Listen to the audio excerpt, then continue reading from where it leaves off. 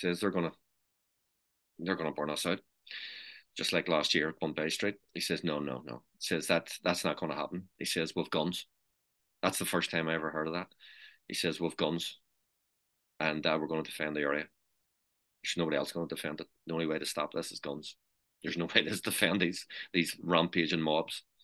So she says, keep the kids in, the children, keep them in. There's going to be a lot of trouble tonight. Yeah, so yeah, I wouldn't say that, I'm this normal human being. How could you be? This has defined me. The troubles, the war, and the conflict has defined me for the rest of my life. I'm scarred and marked for the rest of my life. So I carry that scar. I carry that. My name is Seamus Kearney. He says, right, we're going to change that. He says, it'll no longer be Seamus. It'll be called James or Jim. I says, but that's not my name. He says, it is, and you're heading to the loyalist Carrickfergus to a building site. It'll probably save your life. Come here, Seamus. Thanks very much for sitting down and joining me. I appreciate you taking the time now. Can you give us a bit of an idea of what it was like for you growing up? Because you were kind of coming of age as the time known as the Troubles was kind of getting going. Can you give us an idea of growing up in Belfast at the time? We lived over in it was an area called Ballamacarrot in East Belfast, and sometimes known as St Matthews. That's where I was born, 4 Khartoum Street. And my father, he worked in the shipyard for a while. He was one of the token Catholics. The vast majority of those who worked in the shipyard were Protestants. And around there, you had a lot of industry going on around there in East Belfast at the time, Seraca Works, shipyard, etc. But they were all employed. Most of them were Protestant workers. But we lived in an enclave known as the Short Strand or Ballamacarrot or St Matthews, same area. It held about 3,500 nationalists or Catholics, and we were then completely surrounded by Protestants. And they had a history of sectarianism as far back as the 18th century. So there was always trouble. And the previous trouble would have been about 1920 to 22. But this period we're talking about in the lead up to the Troubles, which commenced in August 1969, was it was around mid 60s where we were growing up, just prior to the Troubles actually breaking out. But even then there was always tension because you were always getting chased, and you were always being discriminated against. You felt it, and when my father was paid off from the shipyard, he ended up doing labouring in Townsend Street, which was an area at the bottom of the Lower Falls. And he actually tried to apply for the police, the RUC. And he was a big guy, 6'1", and fit. But he was turned down. He had perfect eyesight, but he was turned down. And on his application form, it says refused because of poor eyesight. So they were using all sorts of methods to keep Catholics out of work and keep them subjugated.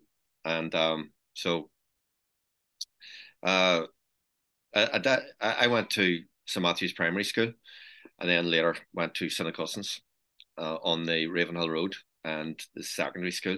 But it was again in a Protestant area on the Ormer Road, and we were always you always had to run a gauntlet from St Augustine's School on the Ravenhill Road down to Short Strand. You used to get a bus, and sometimes the bus was stoned, or when you were getting off, you were getting chased. You're always getting chased by Protestants, and they're always calling you Fenian. And Fenians were another word for Taig or Catholic.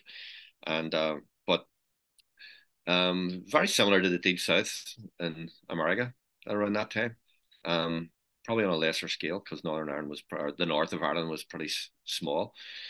But the same type of discrimination was going on. You weren't allowed to fly the tricolour, the Irish flag. You were allowed to fly the Union Jack, the British flag, but you weren't allowed to fly the Irish flag. And one time, for example, in 1964, September 64, there were known as the Tricolour Riots, and that's when a flag appeared in a shop like a Republican shop at the bottom of the Lower Falls, and it appeared anyway in the window, and Ian Paisley, and the Protestants they demanded that the RUC remove it. So the RUC done as they were told. They tried to remove the flag, and there was a riot, and it was known as the Tricolour Riots. And So that's the type of thing. Even for flying a flag, it would cause a riot. So the RUC or the police, they referred to that as a breach of the peace, and under the Flags and Emblems Act, you weren't allowed to fly the national flag. So you were completely subjugated. You didn't hold, you couldn't hold a proper job. Catholics got labouring jobs, and they certainly were not allowed into the shipyard. Although my father was a token Catholic, he was allowed in for a while, but then sacked. And he was a brass moulder, but he was sacked, and he was basically told that it was a dying trade, that no longer any need of him. So they were using all sorts of methods, gerrymandering. For example, a businessman. Businesses were held by the vast majority of them were Protestants, and they held businesses. Very few Catholics would hold a business in the north of Ireland at that time. This is the period, the 50s and the 60s. And so a Protestant businessman could have 4 or 5 votes, even though he was just one businessman. So they were maneuvering, and they used all sorts of insidious methods to hold on to power. And that actually originated as far back as 1921. So on December the 6th, 1921, the Anglo-Irish Treaty was signed. And after a war on the island of Ireland, which commenced in January 1919 and it ended in July 1921. But significantly, in January of 1921, in 10 Downing Street, the then Prime Minister Lloyd George, he asked his military commander in Ireland, could he crush the IRA at that time? So we're talking 1921. Could he crush them? This is January 1921. Could he crush the IRA because he didn't want to negotiate with them and to restore peace in Ireland? And the GOC law enforcement said he could give him another 6 months and he would crush the IRA, but he failed. And by July, the Lloyd George had them round the table again and said, right, I'm going to sue for peace here. And so in July 1921, there was a ceasefire. And out of that, you had the negotiations commencing between the IRA and the British.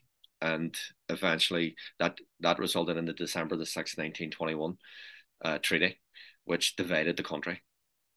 And that would have affected me and my family. That was a blueprint for disaster for the North, not the South. The South were going to get 26 counties. There's 32 counties on the island of Ireland. 26 counties were going to be free as a result of this treaty of December the 6th, 1921, the Anglo-Irish Treaty. In the North, 400,000 Catholics would be cut off from the motherland, and they were going to be hammered. They were going to get punished for falling on the wrong side of the demarcation line. So that 400,000 included my family, and so they were basically ostracized, and they were going to be punished because a new Protestant government for Protestant people would be formed. It was going to be artificially manufactured because they wanted an inbuilt majority, which they believed would last 1,000 years.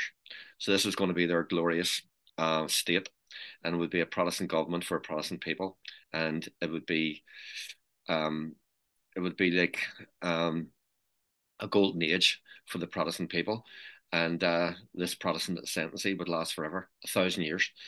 And so they got rid of, for example, in the province of Ulster was going to become Protestant, and it would fall under the treaty. But there was an inbuilt. It wasn't an inbuilt Protestant majority with the historic province of Ulster, because that included Cavan, Monaghan, and Donegal. So they decided, right, under the Boundary Commission, we'll give Cavan and Monaghan and Donegal, give them to the south so that we could have our inbuilt majority. And that's what happened. So it ended up with 6 counties with a Protestant majority. And that continued from 1921 right through. There was a whole period of discrimination against the Catholics in the north, the 400,000 that were cut off.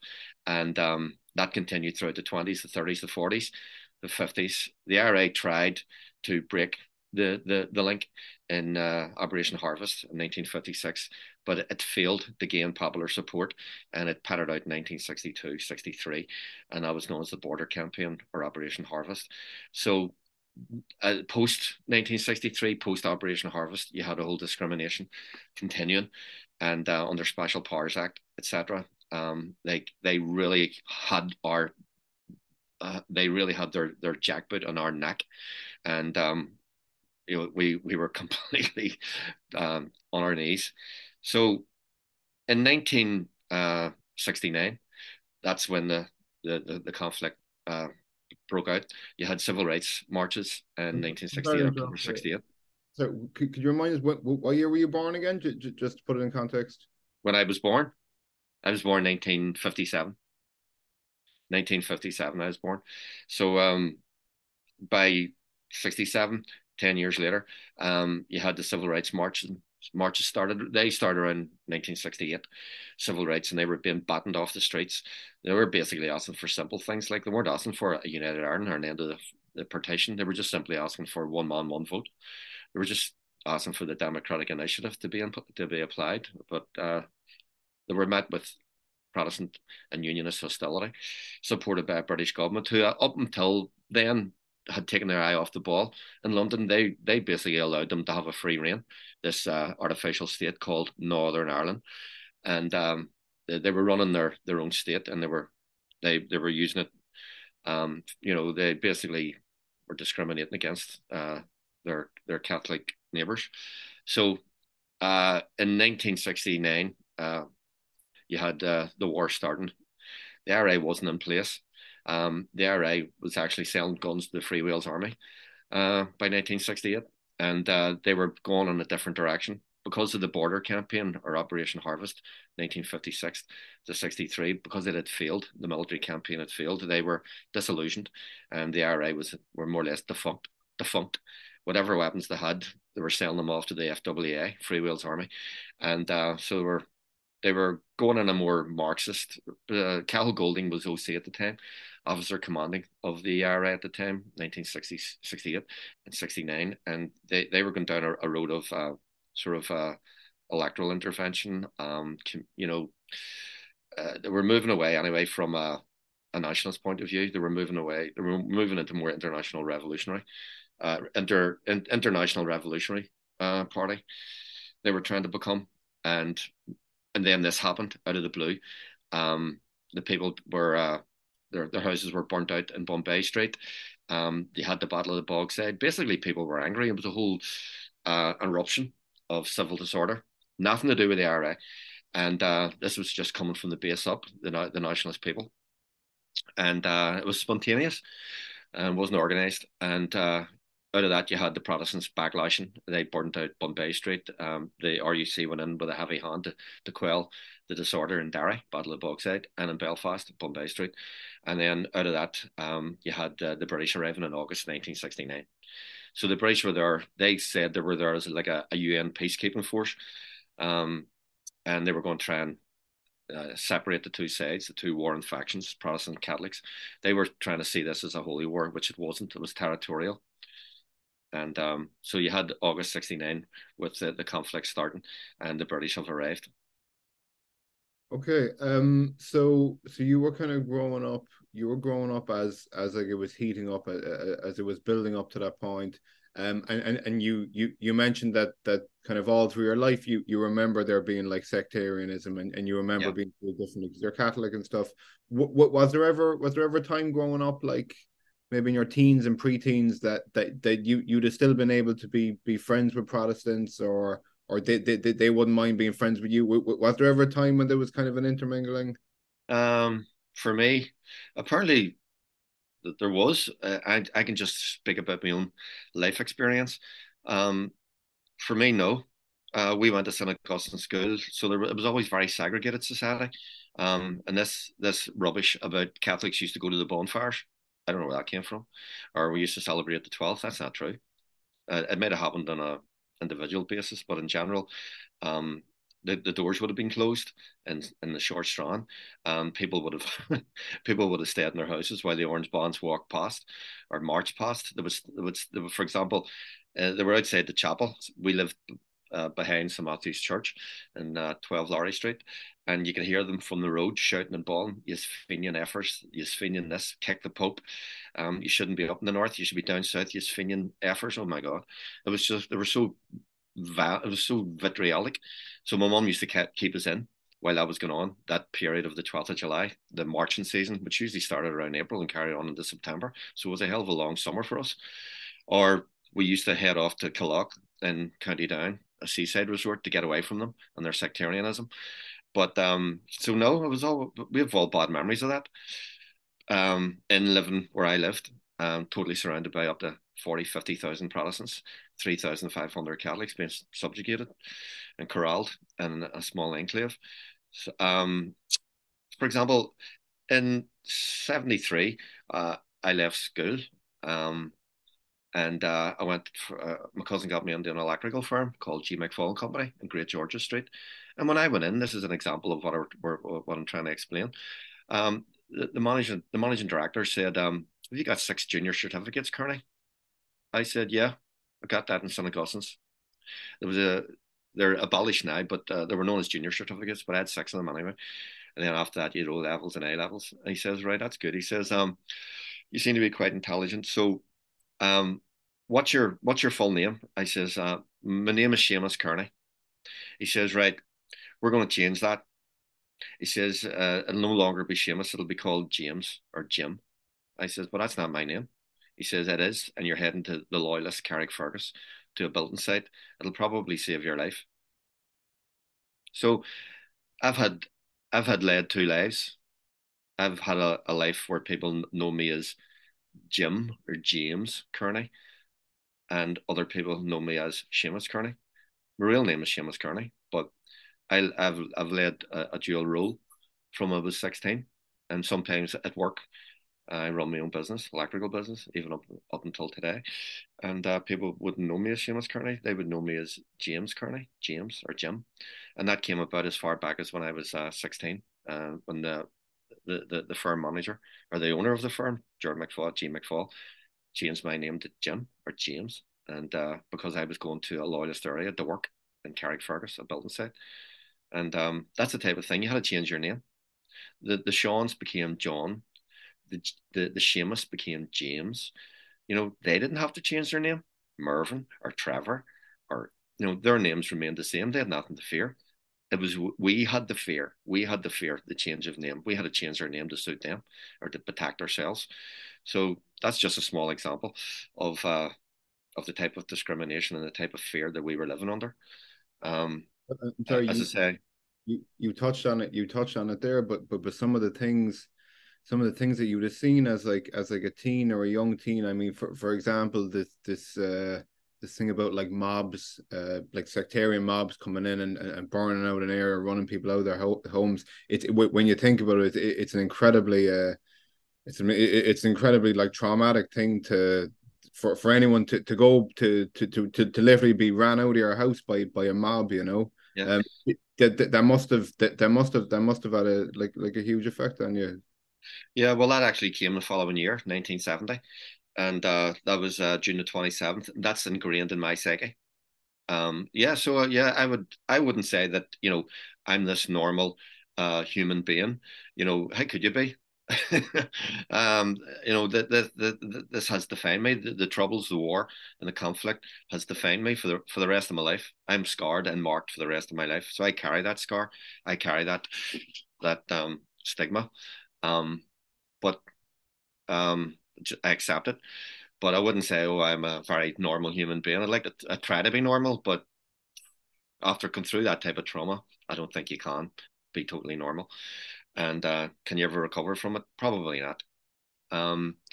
However, there's a richness there, is because I have the ability to articulate. I have the ability to confide to people like yourself, John, what it was actually like. I have this like a photographic memory. It's like flashbacks all the time, and I can actually, when I talk, I'm not actually talking about it. I'm reliving it. I've actually got a strange capacity to do that, and that's out of the trauma. So the trauma sort of bubbles up now and again, and I'm able to articulate that trauma, which people have told me is very vivid, and it's very it's as if they're there with me, and that's because of the trauma. So there's always an emotional cost to the trauma, but then the benefit is people from this generation, from people who haven't experienced it, they actually start feeling it. you know, they can actually, they don't really, I relive it, but they feel that that whole reliving experience.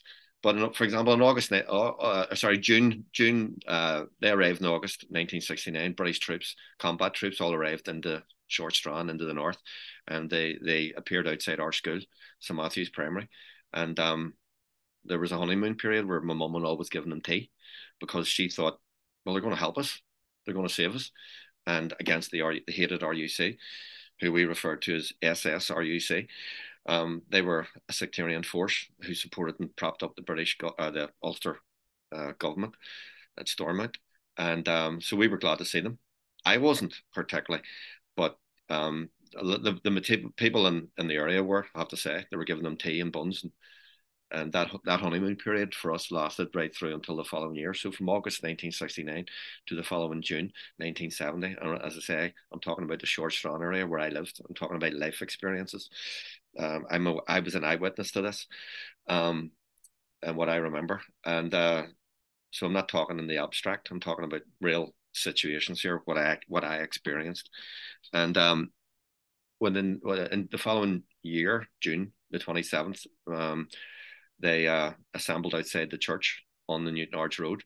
There was over 1,000 of them, and they were shouting and bawling that they were going to storm the chapel and burn us out. Our street was a small street. We were situated just behind the chapel, so that meant if they storm that chapel, they're going to end up burning our street out. They're going to burn us out, and so they're going to rape all them women as well while we're at it. So you were completely vulnerable. There was a regiment of soldiers there, so we thought they'll protect us, but they pulled out.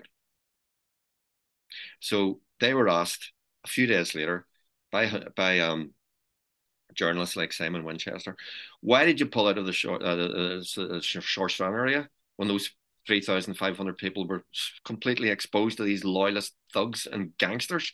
And there was a drunken mob were going to storm the chapel. Why did you pull out? And the commanding officer, I think it was the Anglican regiment, he said there was trouble elsewhere in the city, and that we were stretched. We couldn't protect the church, and we couldn't protect the area, so we pulled out, which left us completely vulnerable. So they assembled that afternoon, 27th of June 1970, and they were shouting and bawling, and they were getting ready for to storm the chapel that night. So my uncle George, he lived in Chemical Street. He came round. My mum's distraught, and he says, "Kathleen, calm down. It'll be all right." He says, "What do you mean it's all right?" He says, they're gonna burn us out, just like last year at Bombay Street." He says, "No. He says that's not going to happen." He says, "We've guns." That's the first time I ever heard of that. He says, "We've guns, and we're going to defend the area. There's nobody else going to defend it. The only way to stop this is guns. There's no way to defend these rampaging mobs." So she says, "Keep the kids in, the children, keep them in. There's going to be a lot of trouble tonight." And at 11 o'clock that night, that's the first time I ever heard gunfire. All you heard was bang, bang, bang, bang, bang, bang, bang, bang, bang, bang, bang, bang, bang, bang, bang, bang, bang. My mum came up the stairs. We were in the back room. I got up and looked out through the window, and I could see the side of the church. Couldn't actually see under the road, but could see the side of the church. And my school, St Matthew's Primary, I could see past that, and all you heard was the shooting. And it was about 11 o'clock it started. My mum came up the stairs. She says, "Is that shooting?" Here's me. "I think so."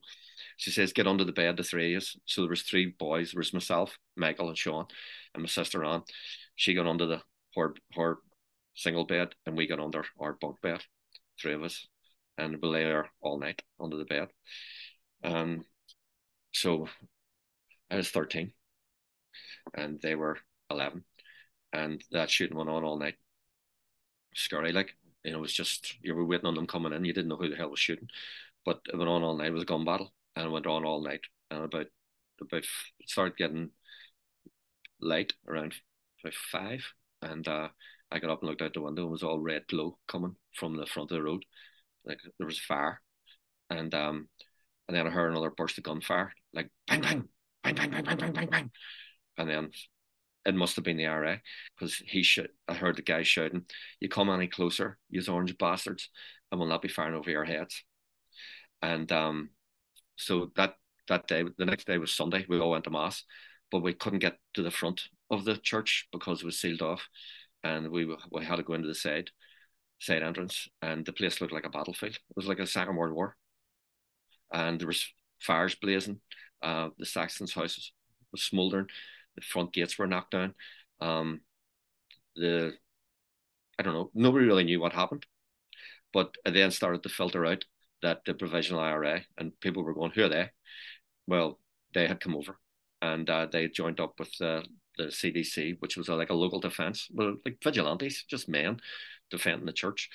My dad would have been there. My dad had died on the 2nd of June 1967, so he would have been there, but he had died of a brain hemorrhage a few years earlier.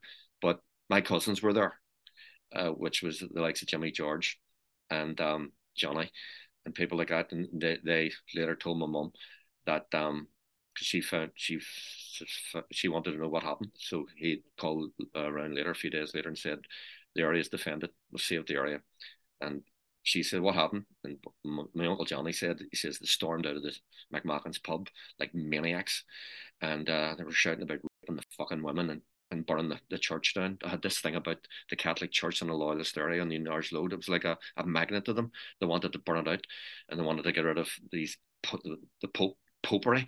You know, they're shouting all this rubbish about kill the Catholics, kill, F the Pope, burn the church. They hated the fact that the church was sitting in a Loyalist area on the front of the Newton Hards Road, and they wanted it. They always were into to try to do it in 1920, 21, and then they were at it again in June 1970.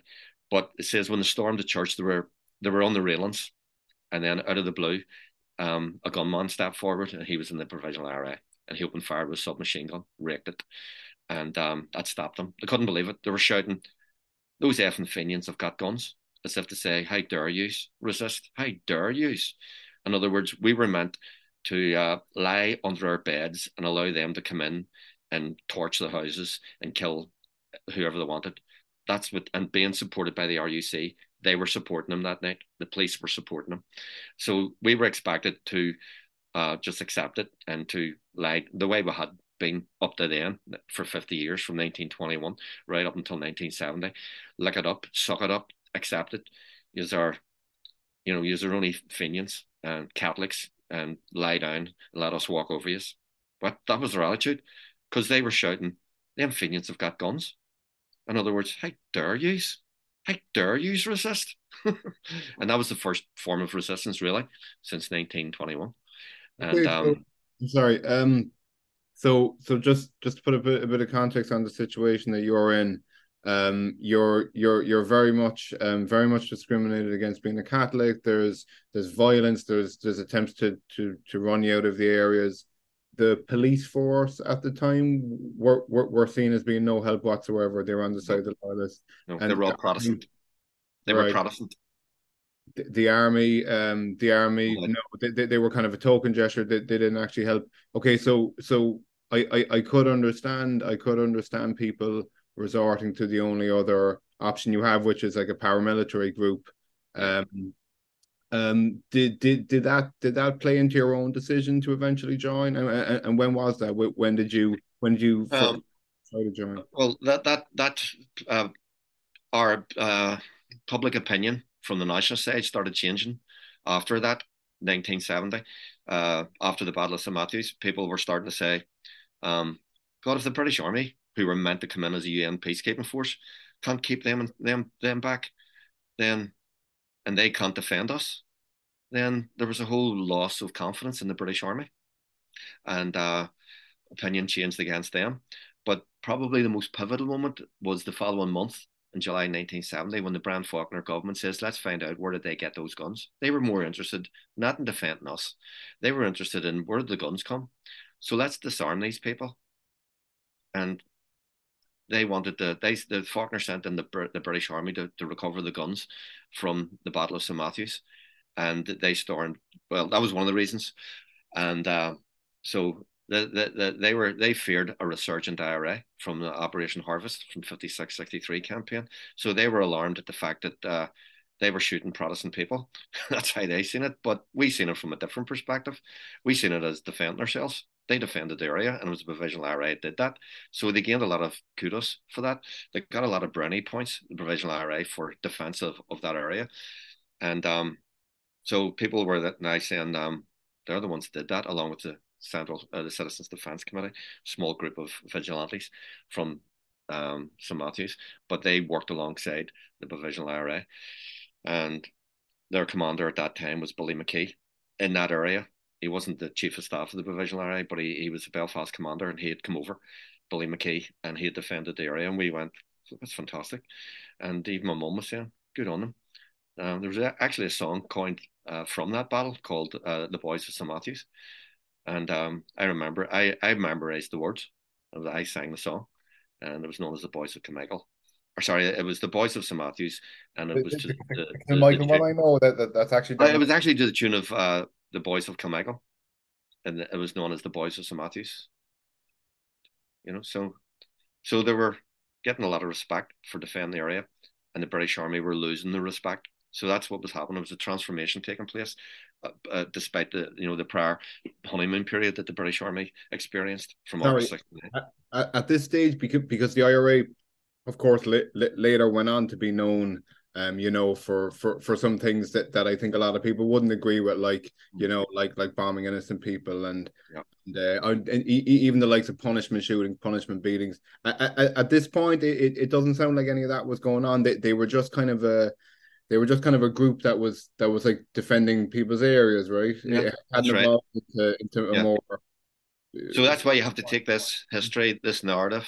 I call it the battle of the narrative, because whatever I say, there's always a counterbalance. You'll always have somebody saying something completely different, which is fair enough. But I'm just telling you, I don't need a counterbalance. I can just tell you this is am I prejudiced? I wouldn't say I'm an impartial, a totally impartial person. No, I'm basically in every war which was about to happen. As the man said in Operation Anthropoid, pick a side. He was referring to the Second World War and the occupation of Czechoslovakia, and he says, Jan Kubiš said, take a side. You can't sit on a fence during a war. Yeah, you have to pick a side, and I picked a side. So I was never going to sit on the fence, and I was never going to be mediocre. I was never of that ilk. I actually didn't like people who were mediocre. I used to say to my mum and my dad, why are you accepting this? And Eddie McIntyre, at the time, who was in the Nationalist Party, said a half a loaf is better than none. Take it. A half a loaf is better than none. And I used to go, no. Why cannot we get a first slice of the cake? Why are we being treated like slaves and second class citizens in our own country? I was even aware of that even then, and growing up, because I just seen it was so wrong, and I wasn't gonna be an apologist for the Ulster Unionists or the Protestant ascendancy, no, and so I knew there was going to be a conflict after the Battle of St Matthews, and I knew somebody had to pick it. I didn't pick a side then. I was a bit young, but the side I decided to come off the fence in January 1972, which was the Bloody Sunday.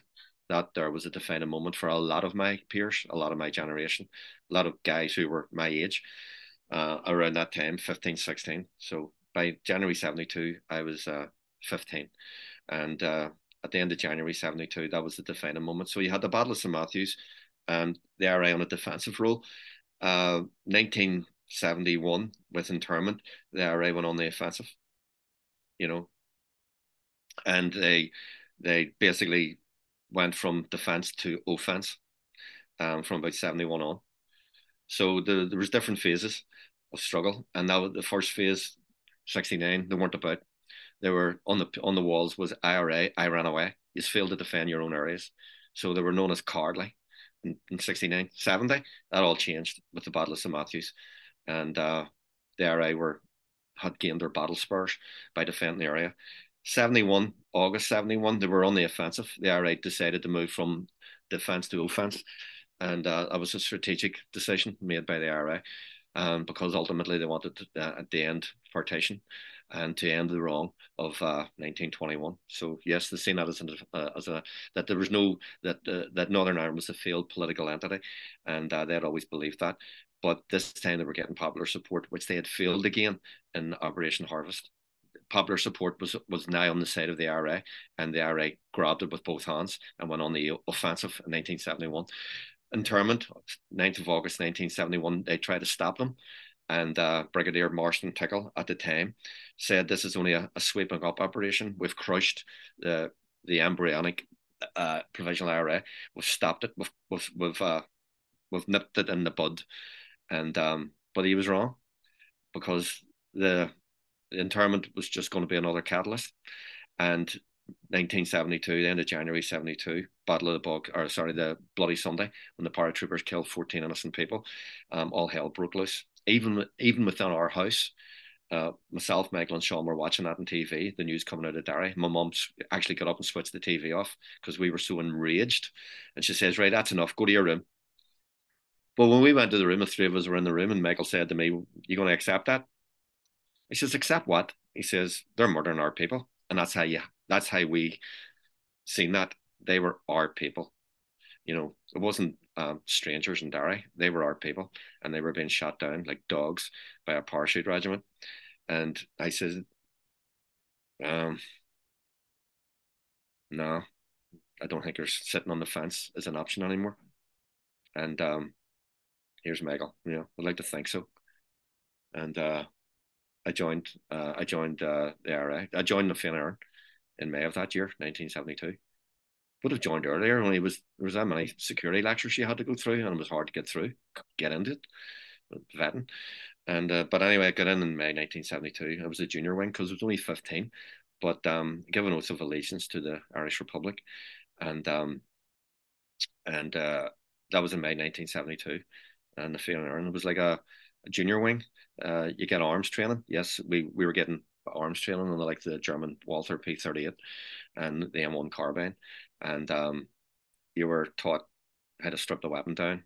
And but this wasn't the case even at 15, where you're going to be looking at the weapon, you're going to be using it, and that was emphasized. You're going to be using these weapons. You're not going to be looking at them.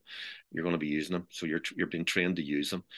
So so from that age, 15, I was getting trained on firearms and how to use them, and then on formating parades, and you know, we were becoming soldiers, and became a child soldier when I was 15. When I think about it, and we were shadowing the IRA guys and the gun crews. So I would have been going out with gun crews and to engage with the British in gun battles. I would have been carrying their weapons and things like that. Wasn't actually firing them, but it was with them. And so that was a decision that I made, and it came about as a result of Battle of St Matthews, June 1970, August 71, 9th of August internment, and then finally Bloody Sunday, where we decided we've had enough. Civil rights weren't working, and the democratic initiative was not being gained through the civil rights movement. And as Evan Cooper said after Bloody Sunday, he says, I want to address the British government. He says, you know what you've done? I actually watched him on TV, and here's me to myself. He's talking about me. And he says, you know what you've done? He says, what you've done today on Bloody Sunday, killing those people. He says, you've destroyed the civil rights movement, and you've given the IRA its greatest victory. He says, tonight all over the city and beyond, he says, young men, some of them are mere boys, are lining up to join the IRA, and you will reap a whirlwind. And I decided they are going to reap a whirlwind for that. That was my attitude, I'll be honest. I was saying they're going to be punished, the British, for being here on Irish soil, and you are going to be punished for what you've done. And a lot of my peers thought the same. A lot of guys who were joining the Fianna at my age were saying the same. Bloody Sunday, Bloody Sunday. We all had this shamrock, and on the shamrock badge it said in black 13. There was 13 dead, and we all carried that. And that was our raison d'etre for joining the IRA or the Fianna, the murder of 13 innocent people in Derry. A 14th person died later, but initially there was 13 dead. Altogether 14 dead.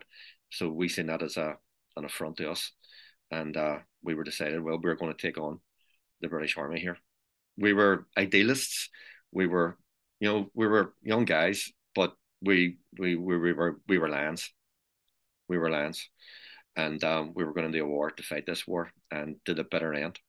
And the best soldiers actually came from that whole period, 1971, 72, of the and the 15, 16-year-olds, because we later joined the IRA when we became 17 and 18, and we were the best soldiers. And as it turned out, by the time we hit the H blocks and took on the biggest battle of the entire war, we seen ourselves as elite troops, political soldiers. I see. Okay, so you initially join up in the youth wing. You're about 15. 72. Yeah. Okay. So you mentioned like one of the roles would be kind of a supporting role. Like you might hold and transport a gun for a member that was going to use it. What other duties is like a junior member doing in those years before you become old enough to be a proper member? Right. You'll have been taken down south and trained on the weapons down south, but not always. You would have been taken to safe houses in West Belfast, and then showed from the IRA men. They would have come in and said, right, this is how the Walther P38 works. That's what it's gas operated or cooled. It went through all the techniques of the weapon, taking it down, the type of ammunition, and then you would have had a test fire down south. What's the weapons? Not up in north. Taken down south and trained. You would have been on stag, as they called it, stag duty, which would have been like staying up all night with the weapon to protect the camp down south and the Republic. And as well as that, you would have been doing parades, Easter parade. You would have been dressed up in the black berets or green berets, and then doing parades, drilling, a lot of drilling. And then gun lectures and also political lectures about why you were fighting and the reason. They didn't really want sectarian volunteers. Some of the group, some of them would be calling them Protestants blue noses, or let's get into the blue noses, the loyalists, and they were basically told, get out. It's not about that. It's about being a Republican, and it's about a historic battle, an historic struggle, an 800-year struggle. We would have been told as far back as Strongbow, giving you lectures on Irish history, a lot of lectures, a lot of drilling, training camps, the operation of how jobs actually operated, ambush positions, how to set up an ambush, also doing dicker, as the Brits called it. The British Army called us dickers, which meant scouts. Before an operation, we would be standing at street corners. We would have been watching for the army to arrive, and then report back to the gun team, who would have been sitting in a house saying, they're coming up Carrigard Avenue. There's 6 of them, and then there's a backup of 4 behind that. And they were saying, so we would be like intelligence gathering and telling the IRA guys with the weapons where they were, where exactly the British foot patrols were coming in, where they were coming, and and then they needed that. They needed sort of scouting. So we've done a lot of scouting in the areas, building up intelligence gathering. Many times the Brits went into the fort when they went in, and that type of thing. So we're sort of intelligence gathering as well. Okay, very good. So then at the age of about 17 or so, you were able to join up with the proper 75. Okay, very. What was the difference? And what was there a very tangible kind of difference in feel in terms of what you're doing? Did it get a lot more serious? Yeah, there was 3 of us who applied at the same time, and I was knocked back a couple of times. By I don't know why, this guy that I was trying to make contact with, I was still in the Fianna, was trying to join the army. He says, stay in the Fianna. Here's me why. He says, you're going to be safer there, but I don't know. He didn't seem to be pushing it. And he says, sure, come back to me in 2 or 3 months. So came back to him in 2 or 3 months. He says, he seemed to be eager enough. There was an older man he was a recruiting officer for the IRA. And he says, is anybody pressurizing you? No. Is it a peer group? Is it a group of you? No, it's just me. All right. Sure, come back in another couple of months, or stay in the Fianna. Here's me. I'm 18. He says, getting too old for the Fianna. He says, right, okay. So eventually, anyway, he says, you have to go to a house in Andersonstown where you'll meet somebody else. and there was three of us. There was me and two others, and we were sitting in the house. And the guy walked in, grey-haired guy, and he says, "Right, this isn't the Fianna Ireland." He says, "What you are trying to join is the Ugly Naharan, the Irish Republican Army Provisionals. It's not the sticky backs. It's not the official IRA. They're on ceasefire. This is the warrior class and cost. So, I need to explain to you. You're going to go through a series of lectures, and hopefully by the end of those lectures, you'll know exactly where you are. And if you aren't fit for this, then get out of it." And the one of the guys who had been in the auxiliary IRA, it was like a Dodds Army auxiliaries. He eventually, by the third lecture, says to him, he just said it in the living room. He says, "I don't think this is for me. I don't think I'm fit for this. It's not what I imagined. So I'm not going any further." So he bailed out, and there's two of us left. And by the third security lecture, and it was explained to us that this was not in the Fianna Ireland. This was active service. Now, there was a possibility you could join, an opportunity to join the intelligence department, and I met them, and they says basically what you'd be doing, you'd still be technically in the provisional IRA, but you'd be intelligence gathering, and you wouldn't be in the front line, you'd be intelligence gathering. I didn't really want that, so some guys went into intelligence, but I didn't, and just felt that I wanted to be a soldier, and I'd been at this when I was 15. I wanted to be in the front line of the war, and so by that they were sort of discouraging you. They weren't actually promoting you, and but anyway, by the third or fourth lecture, he says, "Right, you've been offered intelligence, you've knocked it back. You're too young to be in the auxiliaries," which was like an administration who carried out punishment shootings and things like that. Didn't want to join the auxiliaries, no, because well, they were sort of for older guys, and so that leaves active service, and what that means is, if you're lucky, you'll get about 6 months in the front line, if you're lucky, and you'll either be killed in active service or you'll go to prison for a long time. That's what awaits you. You're going to end up in Milltown Cemetery, and you're going to be buried 6 feet under, and your family's going to be distraught. Your family are going to be broken, and that's what awaits you. So, do you really want that? And he asked us, there was two of us, and the other guy said, "Yeah, I can accept that. I know what I'm going into, but it has to be done. And I know that if I die, then well, people behind me will benefit from it. Hopefully, that's if we win. But if we don't win, then it's going to be another glorious defeat, like Operation Harvest." So he says, "What about you, big lad?" And I says, "Well, I can hack active service. I'll do active service, and if I die, then I die. I accept it, and I don't expect to live to 30 anyway. Who the hell wants to live to 30 anyway? I didn't want to live to 30, and I accepted my own death." And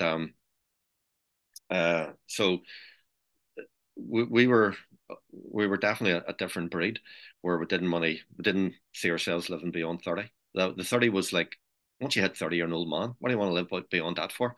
So our attitude was have a glorious victory or a glorious defeat. We didn't care. We just wanted to get out and to leave our mark and to fight the British and to basically get our people off their knees, because we knew our people were on their knees and we wanted them off our knees. And the only people who were able to do that would be us. And this is the only way forward, seeing there was no other method. And he says, "Right, okay, so you've accepted your own death." Yes. And eventually I got into the IRA. They accepted it, give the oath of allegiance.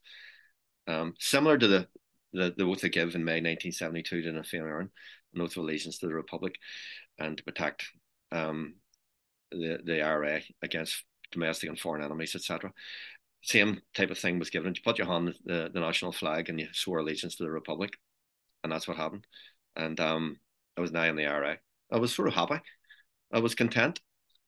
I actually went to Mass and thank God that I got in, because I'd asked him, I'll do my best, I'll give it my best shot, and I'll do my best, my very best, to fight for Ireland and to get Ireland's freedom and to get our people off their knees, to get equality, to get justice for our people. I was really believed in that. And at Mass under the crucifix in St. Malachy's Chapel in the Markets area, I says, "Give me the chance to get in here and help me to do the right thing." And that's how I've seen it. It wasn't a holy war, but I believed in God and I believed in spiritual forces. And I just felt this is the I wanted to help my people.